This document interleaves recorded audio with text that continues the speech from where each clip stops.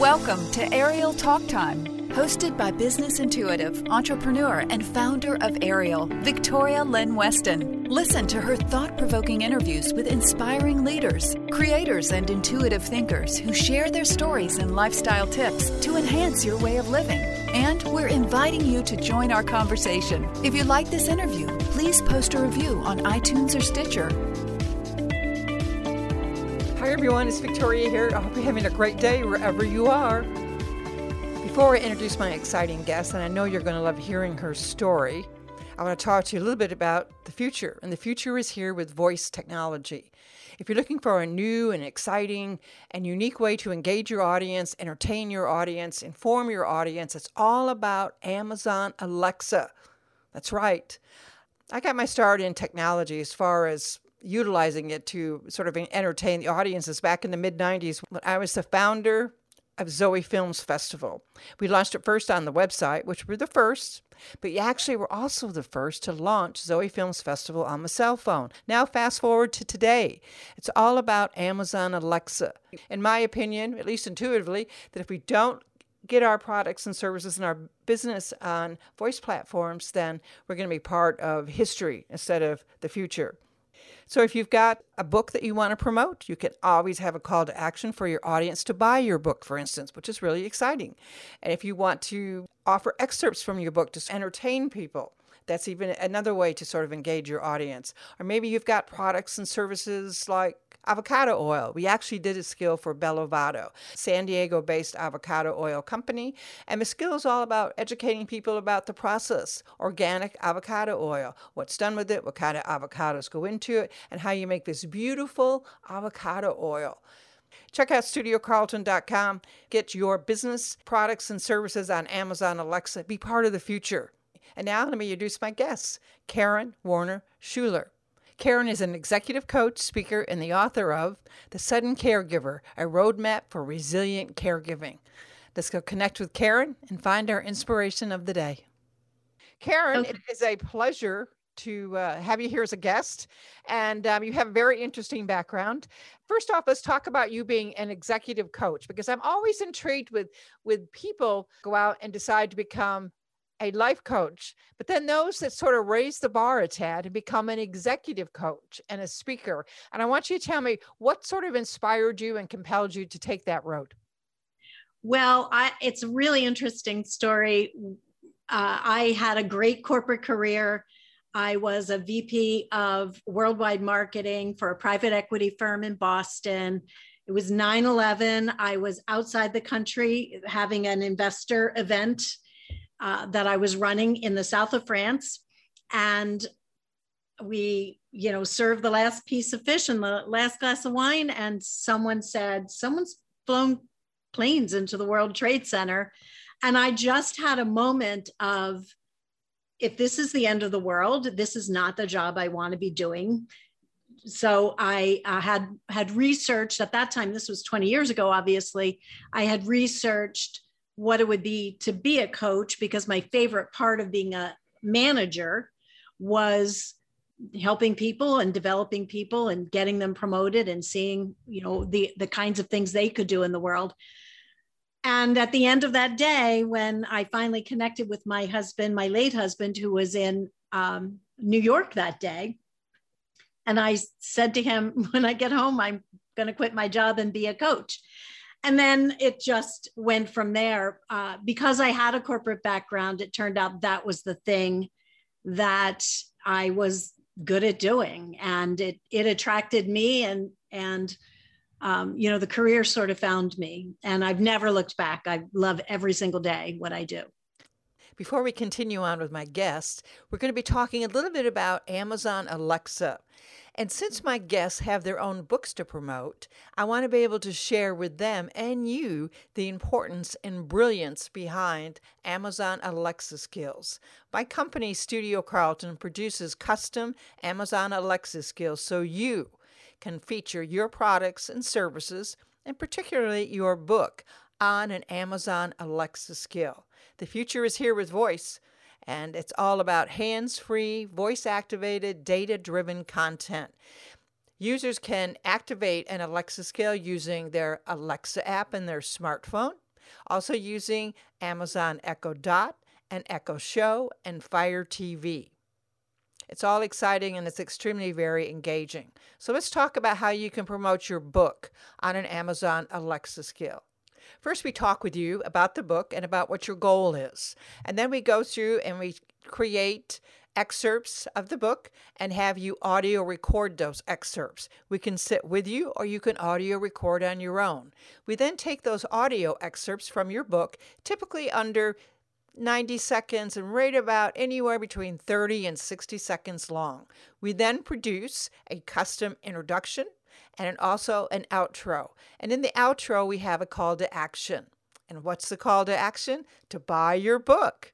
And we do this by saying, if you'd like to order so-and-so's book, simply say, Alexa, order so-and-so's book. And then what Amazon does is they put that book in the customer's shopping cart.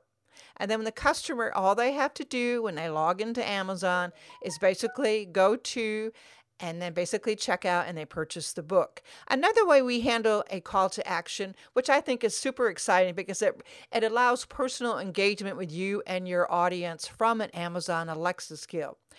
We also say, would you like Alexa to send you a web link via text message to your mobile device? And when a user says yes, they instantly receive a text message with a web link. And that web link goes straight to your web page or your book promotion page like an Amazon, and the user can click on it and they can easily purchase that book that way. Or you can also just have a web link that drives users back to your website. Think about it in the year 2000 and thereabouts when websites were just, beaming with popularity. And those users but didn't sort of step up and want to use a website, well, today they're not in business. And so you can think in terms of we're kind of the wild, wild west, implementing, voice skills, voice platforms, if that's Amazon Alexa or Google Home or even Siri. But Amazon Alexa is way at the helm with their Alexa skills and ability to engage their audience. It's particularly useful if you have products and services that you want to promote that are already featured on Amazon.com. For instance, in addition to books, we also produce a really exciting skill on pure avocado oil. It's called Bellavado. So you can always say, Alexa, open Bellavado, and you can learn all about olive oil.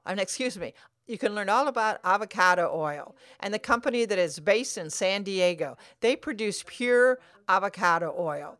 And users can ask questions. Now, I digress. So when you go back to the book, you're promoting, number one, audio excerpts. But you can also have a Q&A. Suppose you have a book that isn't fiction. And maybe that person let's say it's about avocado oil. And that user can actually say, well, where is it produced? And they can ask Alexa that. And then Alexa will give them an answer. And at the same token, at the end of that answer, Alexa will send a user a web link to their mobile device. So you can also set up an Alexa skill to have a user ask Alexa certain questions. If you've got a book that you're trying to promote, you really need to consider having an Amazon Alexa to feature your book using excerpts, allowing a Q&A where a user can ask Alexa questions about the book, whether that's about the author, and maybe that author is a psychologist, or maybe that author is a teacher, or maybe that author is a life coach. So you can incorporate all those services while you're promoting and educating your audience, entertaining your audience as well about the book and keeping them engaged with text messages going to their mobile device, as well as driving users back to your website. So it's all exciting. When you're ready to have your own custom Alexa skill to promote your book or product services, I guide you to go to studiocarlton.com. We have several case studies there. You can see how we work with each client uniquely because everybody has a different voice and a different purpose and a different goal. So it's not a one-shot box that keeps everybody happy. And now let's go back to our guests. And what type of clients do you work with then? I usually am hired by large corporations, multinationals, large organizations that have many people, and they either have two issues. One is they're at a great place and they need them to get to a better place. And the other is they're not at the best place yet and they need to get them from where they are to a good place. And so I always say, if there's a gap between where they are and where the organization needs them to be, coaching is perfect for that. And so when you go in there and you tell these upper executives and I guess middle managers as well, that you're sort of an executive coach, how do you present yourself? I've not met too many executive coaches, to be honest with you, but I know there's a lot of like certifications people can get and this, that, and the other, but you stand out of the crowd just a tad different than everybody else. So how do you present yourself? Well, thank you. I think because I've been doing this for as long as I have, I think the best way to present myself is to come with the questions, not necessarily the answers, and to help people understand that they have the answers inside themselves to get from where they are to where they need to be. I also have one of the best things I say, and it's true, is I have sat where you're sitting because I had my own corporate career. And I also say I made every mistake there was to make, and coaching hadn't been invented yet. So I spend a lot of time listening. And when I get that feeling inside that I have a direction I can share, I'll ask, is it okay if I share this with you? And usually people will go, yeah, just tell me. I don't have an answer for you. I have a strong feeling this is the direction you might want to consider. And that is a little different from what they teach you in coaching school. Right. So you use a buzzword that I use a lot, and that is the word feeling. And feeling to me equates with intuition. So you're telling me that you sort of dress up intuition as a feeling and it becomes more palatable, if you will, for some of your clients. That's exactly right. It is. Thank you for saying that, Victoria. It is a physical manifestation of intuition. I feel it coming, and I know I'm on the right track as a coach.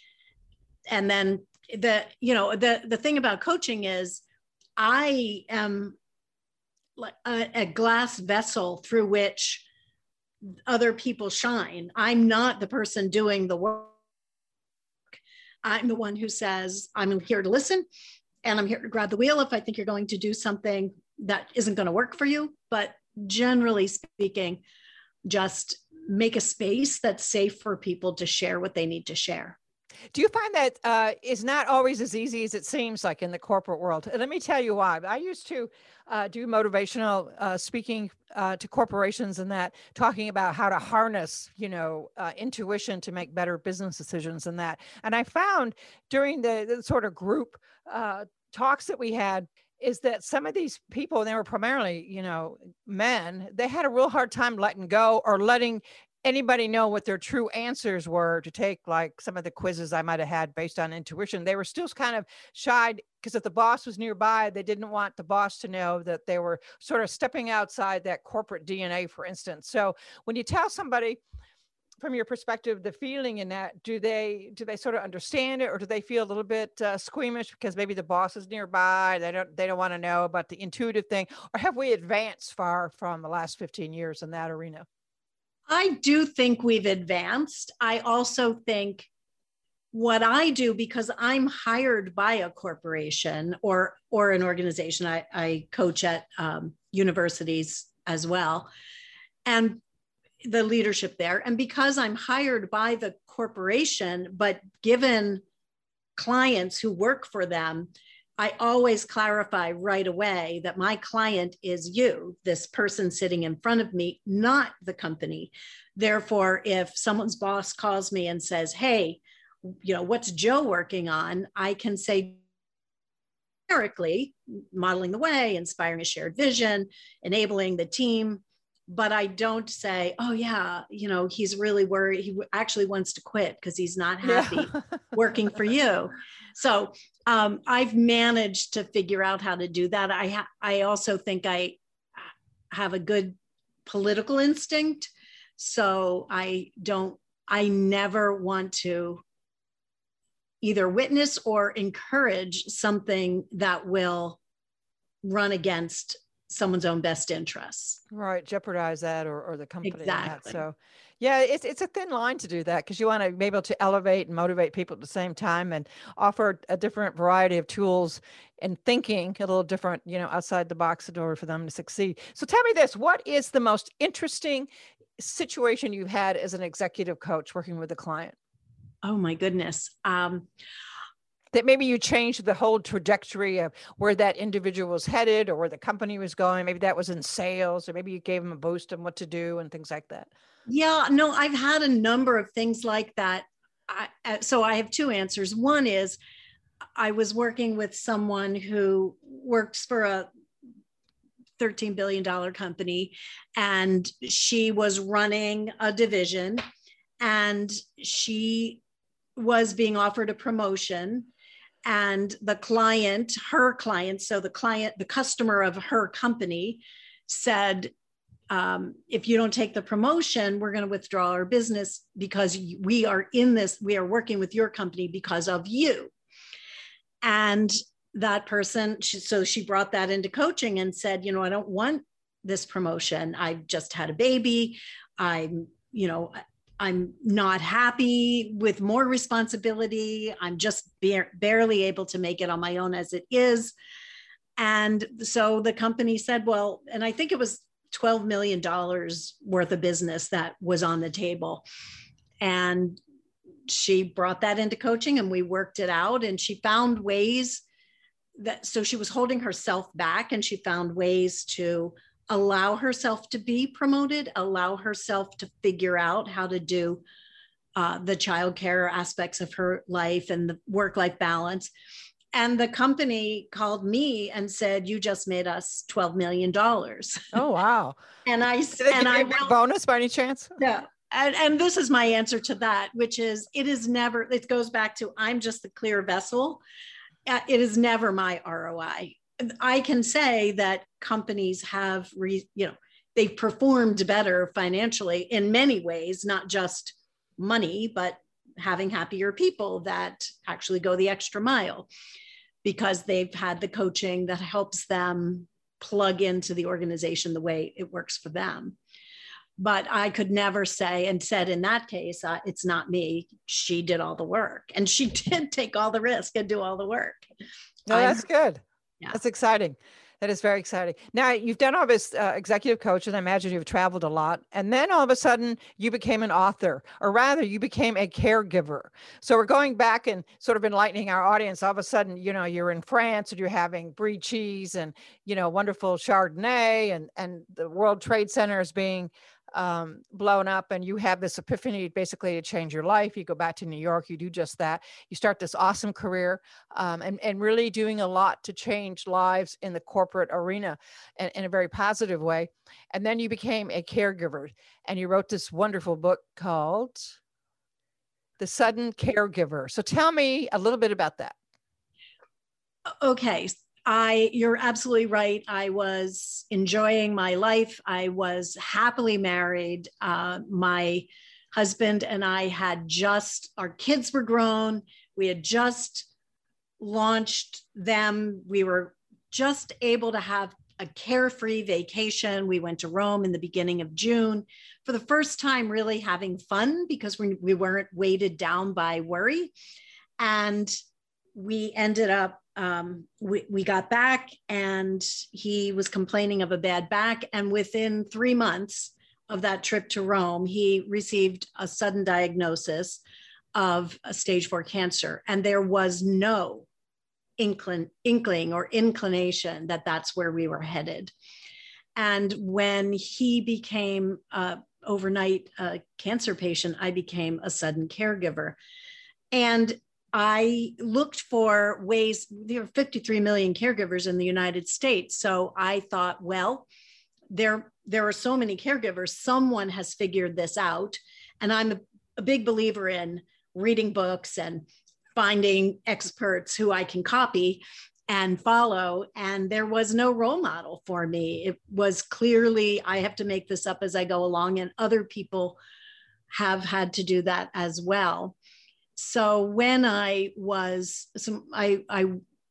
fought with my husband for 18 months.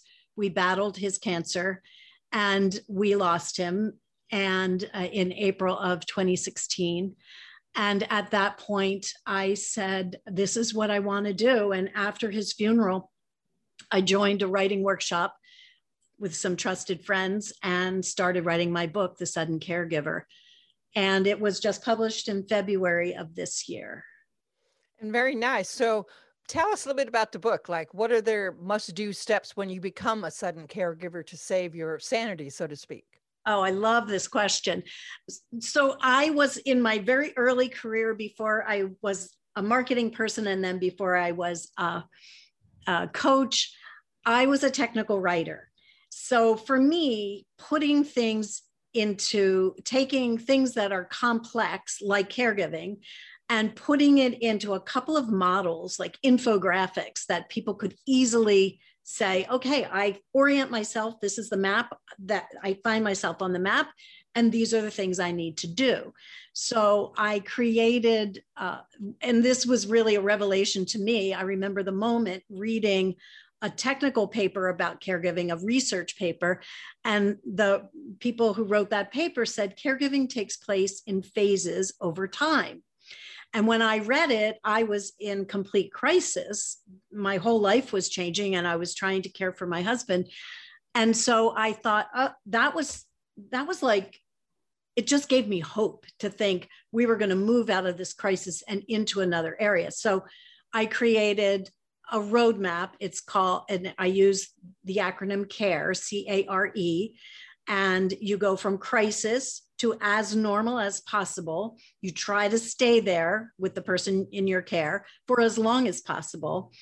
Eventually, because of events, whether it's the disease state or sometimes people get better or they get a little bit of a stay of the circumstance that they're in. And then there's a resolution. And then after the resolution, in my case, I lost my husband. I had to evolve back into my life. And it's a bit of a hero's journey. You can't just go, okay, that's over. I'm going to pick my life up. Everything forever was changed with that diagnosis. So I created that roadmap. And then the other thing is I created a checklist that no matter where you are on that roadmap, whatever phase you're in, there are these 5 things to consider. And I use the acronym PRISM, P-R-I-S-M. What are the practical things? So to save your sanity in crisis, you really need to understand what's the calendar look like, what's your time frame look like, how are you going to keep track of everything, what are your financial situation, what's your legal situation, what are you going to do about work if you're a 2-income family and one person's income is now on hold. So those are all practical things. And then relationship things. So relationships, not all relationships when it comes to caregiving and dealing with a disease state are created equal. Some people really mean well, but don't know what to do. Some people are, they'd come and get you in the middle of the night if that's what you needed. So practical, relationships, integrative. There are things besides just consulting with medical doctors, things like nutrition, acupuncture, meditation. There are things that you can do and help the person in your care with. And then the S in PRISM stands for social support. The one thing I overlooked, and I think many caregivers do, is we immediately narrow our view to it's just me and this disease and the medical community that's helping us. And there's a lot in every community, certainly in the United States, there are a lot of services in place already for caregivers to help with any number of issues, but we sometimes don't know where to look for those. And then the last is mindfulness. So I always think of what my late mom used to tell me, which was eat your vegetables, go outside and play, have a hobby, spend time in good company.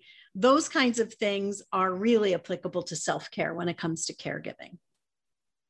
Very good. Now, what is the silver lining and then the drawbacks of utilizing telehealth? Now, did you utilize a lot of telehealth when you were caring for your husband as well?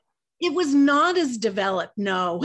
I wish we had that opportunity. I guess the COVID thing really kind of accelerated the whole telehealth, I guess. It absolutely did. I've used it since for myself, but I do think for telehealth, this one silver lining is there's a lot of research, as you know, saying that caregiving is really negative. It's very bad. It's bad for your health. It's, caregivers have a tendency to be sicker faster than non-caregivers, and at risk of stroke and all kinds of things. And one reason is that they neglect their own health. They put their own health on hold. And so telehealth allows them, it's a double-edged sword, but it does allow them to make that phone call get a doctor's appointment right from the comfort of their home without worrying about who's going to care for the person while I go out. And what if I go out and get COVID, and all of the things that we've dealt with in the last year. And tell me, what is the difference between positive psychology and traditional psychology? Oh, thank you for asking that question. So traditional psychology, the best way to answer it is if you picture a continuum, a line, and you have a -10 on one side and +10 on the other, and you have a 0 in the middle. Traditional psychology tends to look at the negatives, whatever's going on with you, depression or, struggling in some way. And what Martin Seligman, who's the father of positive psychology, who I had the honor to study under at University of Pennsylvania, he says, and he had been a therapist and a psychologist. And he said, I might get someone who is depressed from a -8 to a -2 on that continuum. And what we want is for them to get to a +2 or a +8 on the other side of that neutral place, that 0.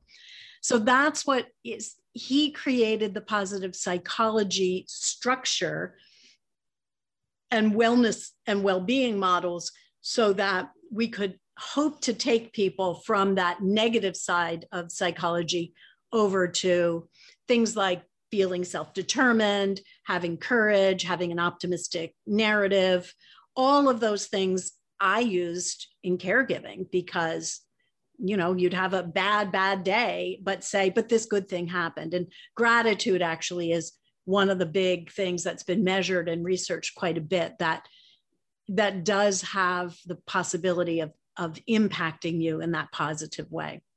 How does caregiving change you as a person? I mean, we've all had friends, but we relate to it a little bit with even my mother caring for my father, for instance, and so on. Everybody's got somebody close by that's taking care of it. I also had a cousin that really wasn't very good at being a caregiver when her mother was going through stuff and was very annoyed with it, that her father had to do so much of that. So how does that change you, good, bad, or indifferent?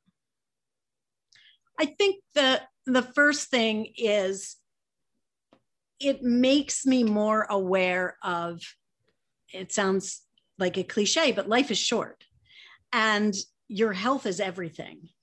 And so the idea that we routinely leave our homes, get in these 4,000-pound vehicles, drive onto highways with, more of those 4,000-pound vehicles speeding by us, and that we take risks like that, either, risking our body as well as our, physically, or we hope that there isn't something going on hidden inside us, like as in my husband's case, cancer. So we simply don't know how much time we have, and we live as if we have forever. So that was one thing. And then the other thing is this idea that we need to grant ourselves grace, that every day isn't going to be a perfect day, certainly as a caregiver. And the idea I'm just a little kinder to myself, not a lot actually, but yeah. I'm just a little bit more aware that there's an Ralph Waldo Emerson quote that's live each day and let it go. You did your best. And that really, I literally have that on my decaled as a saying on my hallway in my home in South Carolina, because we are hard on ourselves. Yeah, we are for sure. That is a good quote. So I'm going to pay attention to that. So let me ask you this. So how did caregiving change you? You took care of your soulmate, all that time. I mean, I'm sure you had, some really bad times that you would have liked to maybe perhaps throw in the towel in or close to it. How did it change you? Did it make you, do you think it made you better in a lot of ways? Or do you think that were you able to really comfort your husband all that time? One thing that happened, and I hear this as I talk to caregivers, certainly writing my book, but since I've written it, one thing that people say quite frequently is that caregiving has brought us closer. And there's a well-being model, it comes from positive psychology, but it's, can we find positive emotions in a tough situation? Can we find ways that we're engaged and sort of that transcend the minute by minute, dealing with traffic, trying to get to doctor's appointments? Is there something transcendent about the relationship we're in? And then for my husband and I, we were busy, traveling, successful, and we stopped and looked at what's really important here. And that has really changed me and really made me aware of how much meaning and purpose I got in that caregiving situation. And also not perfect. Like I'll tell you, and there's stories in my book about this, but I know that I was more human than I cared to be on some days of the week. And caregivers will also share that. Very good. So how did you take like a situation with your husband? Because we know things get down and dirty in a lot of different ways. How did you take some of the negative commentary from him? Because I'm sure he had, his moments where it was less than joyful. And how do you take that and not take that personally? Or how did you take that and not take it personally? I think in the very beginning, in the crisis stage, when we were just reeling from the news that this was happening, I would say that was where we had the most challenges like that.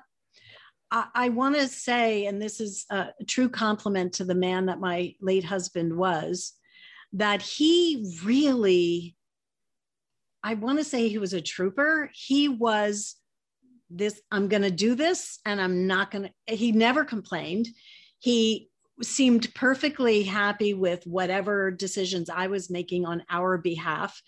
He turned to me at one point in the very beginning and he said, you're the best problem solver I know, and you have to get us through this.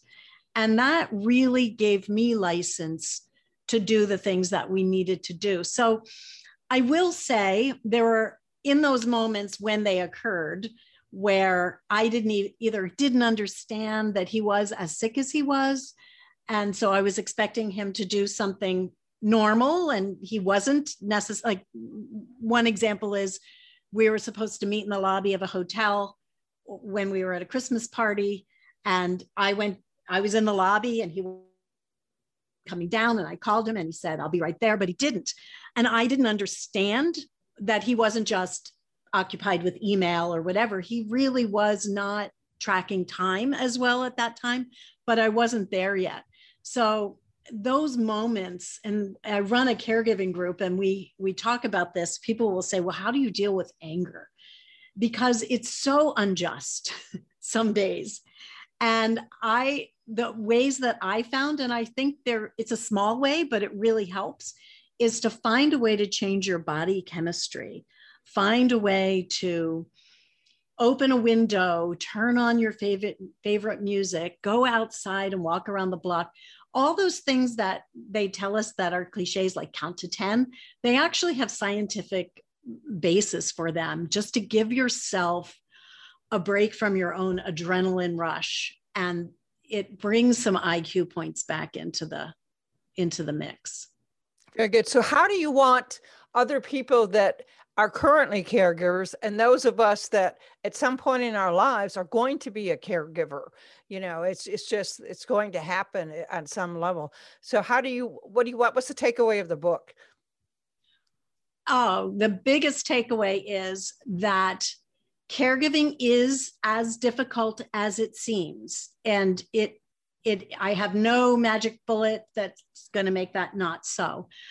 And it is also a source of well-being. That's the major takeaway. And I have research on both those points. Like, it is absolutely true that we can measure caregiving, the negative impact of caregiving in COVID on caregivers.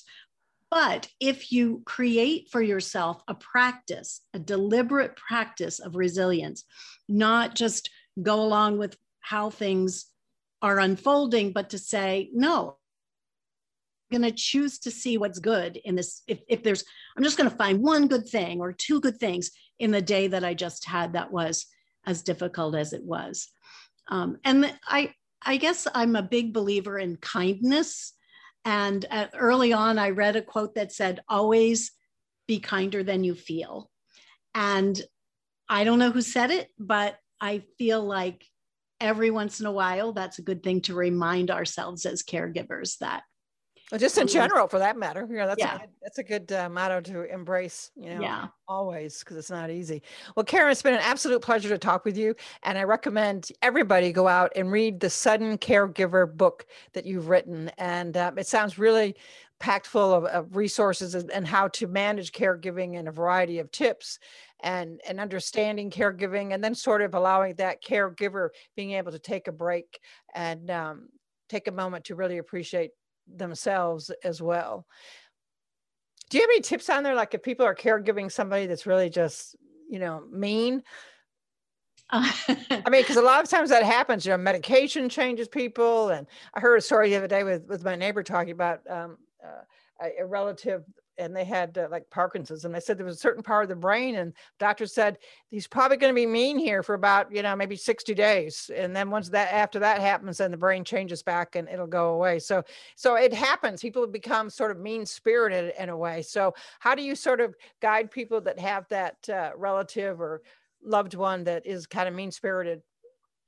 I think some of the things I just talked about, just sort of having your mantra on kindness, but also looking at the caregiving role as, I use the metaphor quarterback, which isn't always, I love American sports, but not everyone does.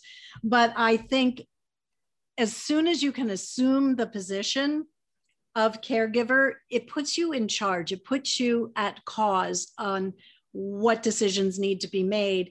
And you are actually in a better position than the person in your care, even though they, and my husband certainly did, they fight it. There were days when my husband, he thought I was just making up things to make life harder for him when I was just trying to do what the doctor said. But so the best thing is build that resilience muscle. And really, in my corporate world, people would say, Karen, don't take it personally. And I'd say, well, that's easy for you to say. But in this role, that is a good thing to keep in mind, not to keep it personally, take it personally. Yeah, I guess at the end of the day, that always is a good one, because it's really hard not to take things personally like that. But anyway, Karen, it's been a pleasure. And I look forward to hearing more about the second book you're probably going to write that may not be the same about caregiving, but I'm sure you've got another book you're thinking about putting together, maybe on, executive coaching or teaching other people how to be better executive coaches at the same time. And Victoria, thank you so much. Yeah, it was great talking to you, and you asked amazing questions. So thank you for that. All right. Well, you be well and take care and enjoy San Diego on your trip with your family for the first time in a year and a half. And I'm certainly going to be safe and a happy, healthy one as well. Yes. Thank you so much. Tune in next time, as there's always something new to learn on Ariel Talk Time. If you're a professional lifestyle consultant looking to expand your brand, gain more recognition, or to be featured with an exceptional group of inspiring professionals, join Ariel. Visit Ariel.com.